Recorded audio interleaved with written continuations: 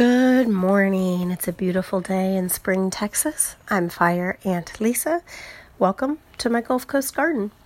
Today's topic is collard harvest. So, excuse me for one moment.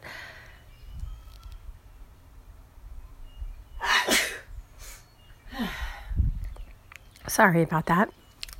So, what I'm talking about today is that the collard greens have been really filling out with their leaves these past week or so, and so I was able to harvest yesterday morning and prep everything up for my usual breakfast of Okra Garden Supply breakfast of collard greens and eggs, and I was able to get 12 servings from one harvest. So it's pretty exciting to be out of winter and into the springtime when things are growing and I can get harvest, and now I have enough collards that I can start to share, probably with my husband would be the first one, because I haven't been very generous with him as I've been trying to have the collards every day in my diet, and over the winter that's really just been, we've barely had enough. I've had to even buy some from the store a few times, so that's crazy.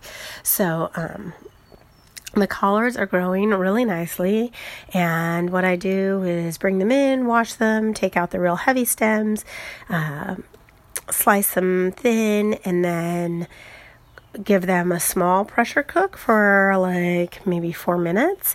And then once that's done, I put them into single serving little collard balls and freeze them. And then in the morning I have ready to go frozen collard balls that I put in the Instant Pot with an egg, and then I have egg and collard and add a little salt and pepper, and it's a fabulous breakfast, and they're growing very nicely right now. And I just wanted to let you know that I'm back in the game with collards, and now is a wonderful time to plant collards if you haven't done that already. Now it's planting time, I would say, in Houston. So that is what we're going to try and get going hopefully this weekend, and I'll keep you updated on that, but I might have some materials that I can get from a friend, so things might be sprucing up in my garden. But I just wanted to give you a little update and let you know that collard greens are growing and the harvest is bountiful. So have a wonderful day. If you have any questions about growing collard greens in the Houston, Texas area, or if you have any questions about gardening in general, please give me